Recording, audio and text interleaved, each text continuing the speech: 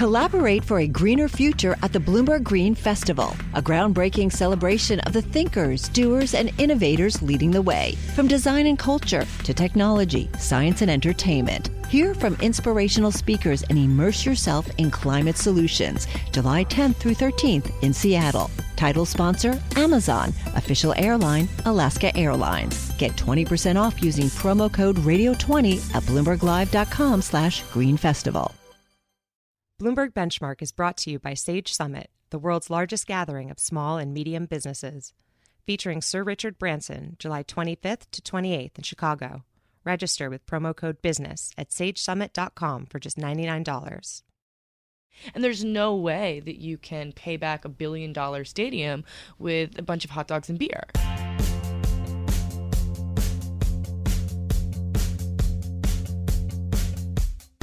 Hi, and welcome back to Bloomberg Benchmark, a show about the global economy. It's Thursday, July 28th, and I'm Kate Smith, an editor for Bloomberg News here in New York. I'm joined today in the studio by my co-host, Dan Moss, executive editor for economics. Hi, Kate. You know, with the Summer Olympics early next month, it seemed like an appropriate time to talk about the economics of sport. Forget GDP, forget the trade balance. Let's talk about something interesting. No, just joking.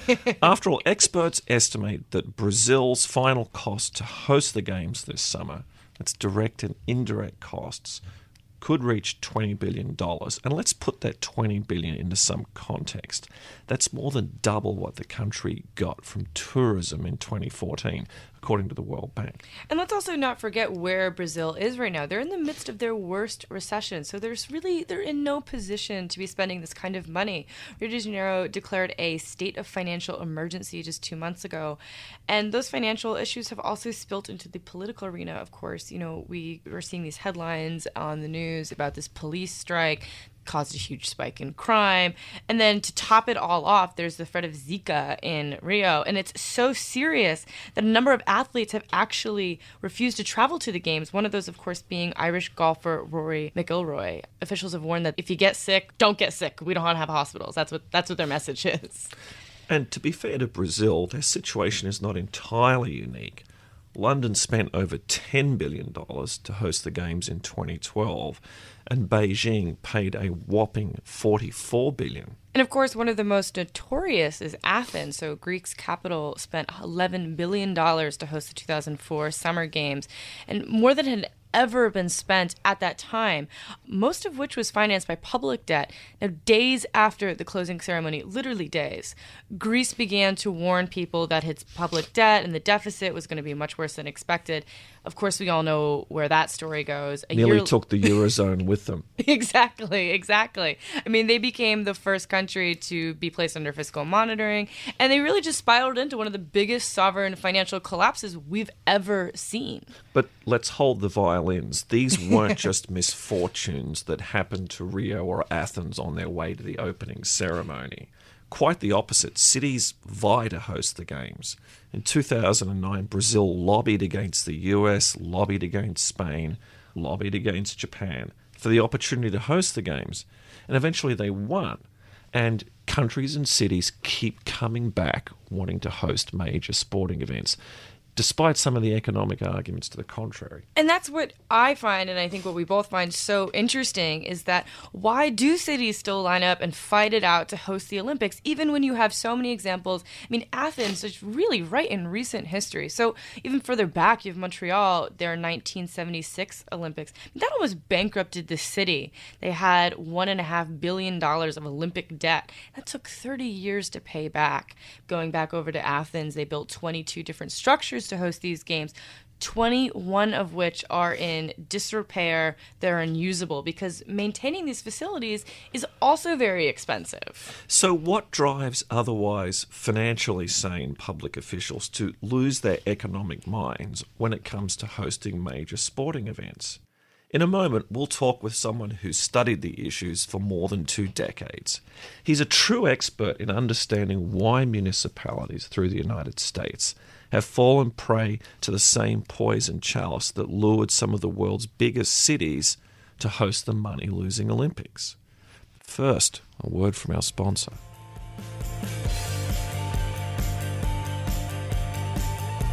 Bloomberg Benchmark is brought to you by Sage Summit, the world's largest gathering of small and medium businesses.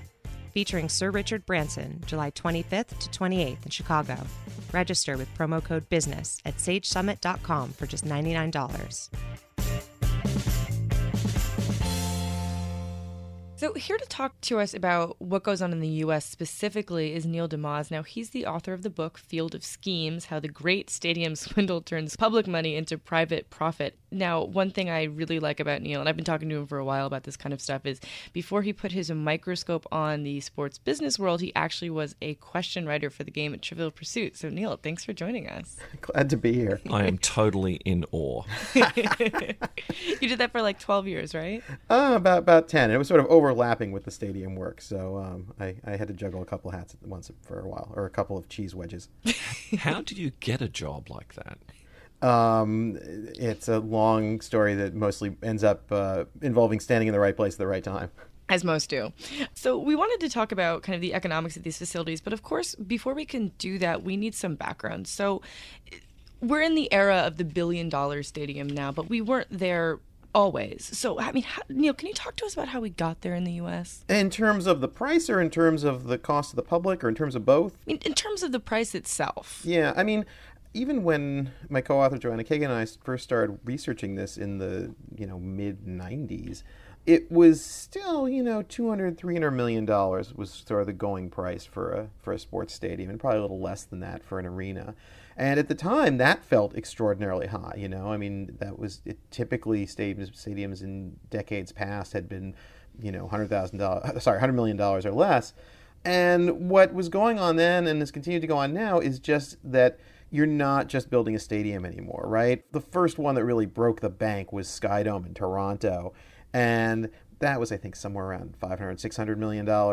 And you weren't just building a stadium, you were building a hotel, you were building all of these food courts and Hard Rock Cafe and a retractable roof.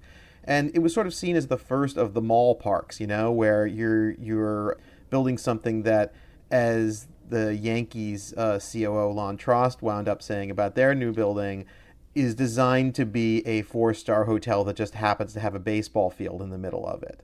And so that's really what's going on, is as team owners have realized, oh, hey, it's great to make money just selling tickets, but we can also make money selling pulled pork sandwiches and hotel rooms and, all the other stuff that otherwise people are going to spend across the street from our stadium. We can make a lot more money that way, so long as this ballooning construction cost gets pinned on somebody else other than us. And that's the second piece of the puzzle. And to what extent was Toronto's perspective shaped by the debts that Montreal incurred with the 76 Olympics? I think that there was certainly a cautionary tale around the Olympic Stadium for Montreal. But, the problem is, Toronto didn't go in intending to spend $600 million. I think the original price tag was $200 or $300 million. But the way that these things work is that the price tag tends to go up and up and up, as with most construction projects, where you aren't just picking something out of a catalog, but you're having to design it from scratch, which is every stadium and arena kind of has to be designed on a case by case basis. So I think it wound up being a bit of a disaster from a fiscal perspective, but in terms of team owners looking at Skydome and at some of the other stadiums that came around the same time in the early 90s and seeing, oh, this is what we should be after, it really started a gold rush where every team owner was thinking, hey, I got to get me one of those, but I don't want to spend $600 million, so how can I figure out a way to stick this to the public? And so I imagine that's where the city funding became routine. Yeah, I mean, city funding really started becoming. There's three phases to stadium and arena construction. The first was the one that was in place for most of the 20th century, which was, if you own a team and you want a stadium, you go and you build a stadium. If you can't afford a whole stadium with all the bells and whistles, you build a smaller stadium, and then once you sell that out, then you add some more seats and add some more seats. And all the old ballparks like Old Yankee Stadium, Wrigley Field, if you look at old-time photos, in the early years, they were much smaller, and they kept, they'd extend the seats down the left field line, then they'd add a second deck and a third deck. That came to an end in the 50s and 60s when team owners realized, oh, we can move to other cities because suddenly airplanes have been invented, and we can use that as leverage to try to either get new cities on the West Coast to offer us new stadiums or existing cities to offer us money not to leave. So 50s, 60s, 70s, you had a bunch of stadiums built, mostly those sort of big concrete donut multi-purpose baseball, football ones. But typically what would happen would be that the city or the state would put up the money and then would get paid back by rent from the team, okay? They would front the money, but by and large, usually they got it back over time. What happened in the 80s and 90s was you started to see cities, especially after you had large cuts in federal funding to cities under Reagan, cities sort of started thinking, okay, the only way that we're going to get economic activity is to try and basically bribe companies to come here. So you saw them going after auto plants and computer chip factories and all sorts of things like that. And it became big money, and I think eventually some of the sports team owners started saying, hey, we're a lot more, if not lucrative, we're a lot more attractive and, seem sexier than a car plant. So why don't we start playing that same game? And that's when you started to see the buildings being built exclusively with public money. There has to be a benefit to a city, right? Just to play devil's advocate here. There has to be a benefit to a city to have a professional sports team. I mean, for example, I used to be in Baltimore, and Camden Yards really just totally transformed an area of the Inner Harbor that was virtually unusable for kind of the average person. Isn't there the argument that these stadiums really do help cities? I mean, there's a reason why they should be applicable to tax-free dollars and debt? Well, I mean, first of all, I'm a sports fan, so I never want to say there's no value to having a sports team, right? I mean, there's obviously a value if you're a sports fan of having a team in town and getting to go and see it, right? But in terms of the economics, economists have now been looking at this for 30 years, and no one has found any measurable positive impact to sports stadiums. And there's two real reasons. One is the substitution effect, which is that if the Orioles are playing in Baltimore, then sure, people are going to Orioles games, but that means they're not doing something else with their spending money, right? They're not going to movies, they're not going out to dinner, they're not going to games for some other sports team. And sure, a little of that is going to be, if the Orioles left, probably more people would go drive down to D.C. and go to Nationals games, and that would be a loss to the Baltimore economy. But the numbers show that it's a tiny, tiny, tiny amount. And then there's the problem that if you go to a restaurant, most of that money gets respent locally, right? Usually it's the owner probably lives locally, the staff probably lives locally, they go grocery shopping and it gets recirculated.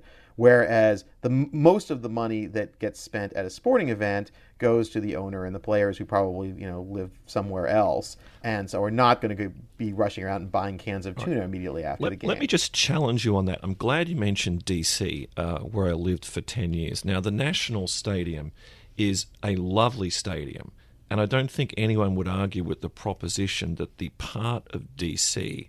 where that ballpark is, once upon a time, was not so great. And a lot of stuff has gone up around that area of D.C. And I didn't grow up in a baseball country, but I've seen a few games there. It strikes me as a lovely place to watch a game, and that area was an eyesore, a disaster. Now it's not that. Right, but the question is, was that caused by the stadium? There are, I've spent a lot of time in D.C., and there are innumerable parts of the city that have seen huge construction booms in the last 10, 15 years, and lots of them did not have baseball stadiums there. Obviously, sure, if you go and you build something new, whether it's a stadium or whether it's a park or anything else that's attractive, if you're in a city that has a bunch of real estate developers running around and trying to figure out what's going to be the next hot new neighborhood, that's going to be something that will attract them there. But the question is figuring out, what would have happened if the stadium hadn't been built there? Would eventually something else have gone into that area around the Navy Yard? Would there have been more development somewhere in a different part of town? Not particularly there, but it would have been the same scale. Or, just what, could the city have gotten better bang for its buck? I mean, it spent about $500 million on that national stadium, think about what else you could have done to spruce up a neighborhood or spruce up multiple neighborhoods for that kind of money. One thing that I always find really interesting, and just to kind of boil down what you're saying here, it's the idea that yes, revenue is coming in, and yes, it's wonderful for the neighborhood, but unfortunately these facilities are so expensive, like we were talking about kind of in the beginning of this section. Like, you're not working with a $200 million stadium, you're looking at a $750 million stadium, or even sometimes $1 billion stadium. And there's no way that you can pay back $1 billion stadium with a bunch of hot dogs and beer. Is that what you're looking at? Sure, and it's worse than that because you're not even getting the money from the hot dogs and the beer, right? The team owner is getting the money from the hot dogs and the beer and the naming rights and the ticket sales, and all you're getting is whatever incremental tax revenue is coming in over what you would have gotten otherwise, right? So it's how much you're getting in hot dog sales tax money versus how much you would have been getting at from restaurant sales tax money if somebody were eating somewhere else. And again, there's a small amount of money there, but it's just never going to pay back. Okay, but let's just zoom out for a second. Dan, you're not from the U.S. You're Australian. I believe your accent tips you off. I mean, do you still have that same sports craze in Australia? The face-painted Jets fans and the tailgating and all the paraphernalia? Well, it's a sports-mad culture. But it's only comparatively recently that there's been a corporate framework for the sporting life in Australia. Let's take the principal summer sport in Australia, which is cricket. For most of the time, cricket's been based around a national team, state teams, and small clubs. The idea that that players would be under contract, the idea that the teams would be sponsored, the idea is that the players individually would be sponsored and, like Shane warned, they could wear a Nike earring. That's all pretty recent. Okay. And in fact, I'm not exaggerating. In the era when the national team was pretty much the only way to go, you would have star cricketers who would actually be on the dole between games. That's unbelievable. Now, it's unbelievable now. But, this was, as recent as late 70s, early 80s. Okay. That would be inconceivable here. Right. So I'm sure you've been to would you call it a cricket match or is it a cricket game? They can be both. Okay. So a cricket match / game. So you've been to one, I imagine, of course. Oh, yes. And is it similar to going to, say, a Yankees game? Is it like, you have all the amazing food and the seats and the expensive beer and the Johnny Walker? Is it like that? Well, there are different levels of the game. If you take the most recent one I've been to, which was the Cricket World Cup final in Melbourne in March of last year. The Melbourne Cricket Ground is a stadium structure that most people would recognise. It dates back to the 19th century, but there have been add-ons. And sure, you take your break and you work your way down to the food concession area and you can get a meat pie with sauce and a beer or a Bundaberg rum and Coke. It's not that different from sitting at National Stadium, but there is a lot more razzmatazz. There's a lot more neon lights flashing saying Delta United or whatever it is. That's all just money, yeah, right? But we're catching up fast with the corporate structure for sure. Interesting. I think where I'm always confused about the stadium question in the U.S. is that, we have all these leagues. We have the NFL, we have baseball, we have basketball. And even within baseball, there are several leagues. Yes, there are. There's the whole minor league system, which, it's completely takes advantage of public money too. So you have hundreds of teams, but in my eyes as a Bloomberg reporter, that means hundreds of stadiums that are getting built. And yet, even though, Neil's telling us that virtually every sports economist agrees on the lack of empirical evidence that would say that these really do benefit the towns that they're in, they make the same mistake every single time. So, Neil, I want to throw this back to you. How is it that politicians, despite all of that evidence, how do they keep making the same mistake over and over and over again? Well, there's a bunch of different incentives that politicians have for doing this. The most obvious one, I think, might be the most overblown one, which is that, they're afraid of losing their teams, right? Everybody always says, well, the team might leave if you don't give them what they want. So if you're a mayor, that's going to be the worst case scenario because, angry sports fans will vote you out of office if your team leaves, if you don't give them a new building. The problem with that is that it's never actually happened. There are 0 mayors in the U.S. who have been voted out of office for refusing to spend public money on a sports facility. The one possible counterexample is Greg Nichols in Seattle, who, after the Sonics left, did get voted out as mayor, but from all accounts, it was much more because he refused to salt the roads before it snowed, and it was a complete gridlock in the city, and that was the sort of the proximate cause of him getting booted out. On the other hand, we've got multiple examples of local officials who have gotten kicked out after approving unpopular stadium deals. You have George Petak, who was a state senator in Wisconsin over the Brewers deal, who actually was the first state official to get recalled. You had the mayor of Miami after the Marlins deal.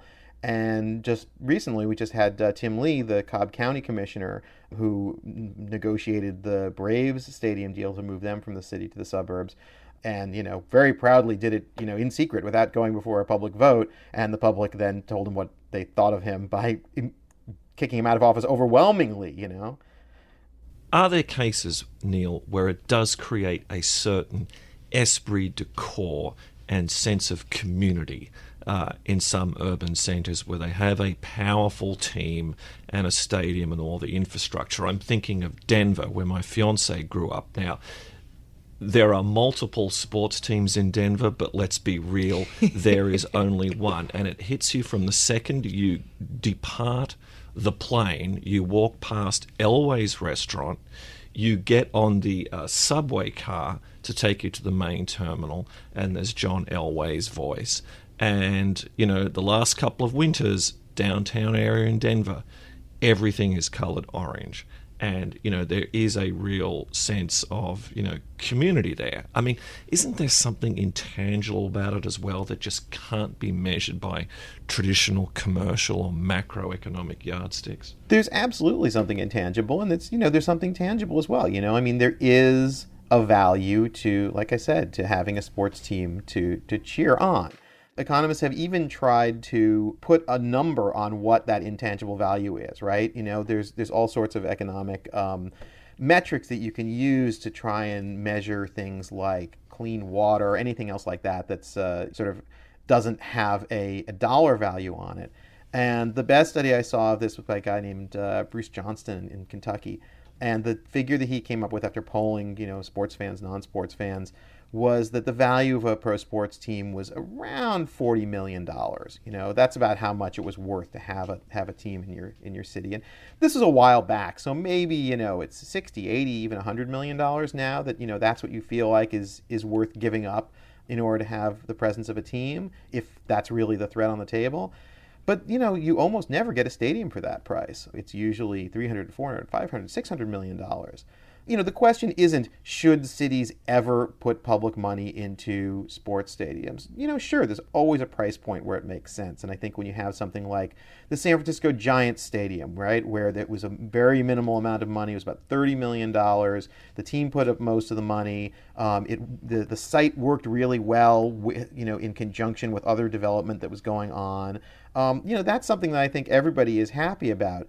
But for every deal like that, there are 20, 30, 40 deals where it's just a matter of, the team owner saying, hey, write me a big check. And, somehow it'll make it worth your while later on. And they get the check and, the worth your while never comes to pass. So given this is such a difficult cycle to break, I'm sure we're going to be hearing much more about this in the future. So we can't thank you enough for joining us, Neil. Benchmark will be back next week, and until then you can find us on the Bloomberg Terminal and Bloomberg.com, as well as iTunes, Pocket Cast and Stitcher. While you're there, take a minute to rate and review the show so that more listeners can find us. And let us know what you thought. You can talk to us and follow us on Twitter. You can find Dan at Daniel Moss DC, and you can find me at by Kate Smith. And our guest Neil is on Twitter at Neil DeMoss. We'll see you next week. Bloomberg Benchmark is brought to you by Sage Summit, the world's largest gathering of small and medium businesses. featuring Sir Richard Branson, July 25th to 28th in Chicago. Register with promo code BUSINESS at sagesummit.com for just $99. Collaborate for a greener future at the Bloomberg Green Festival, a groundbreaking celebration of the thinkers, doers, and innovators leading the way. From design and culture to technology, science, and entertainment. Hear from inspirational speakers and immerse yourself in climate solutions. July 10th through 13th in Seattle. Title sponsor, Amazon. Official airline, Alaska Airlines. Get 20% off using promo code radio20 at bloomberglive.com/greenfestival.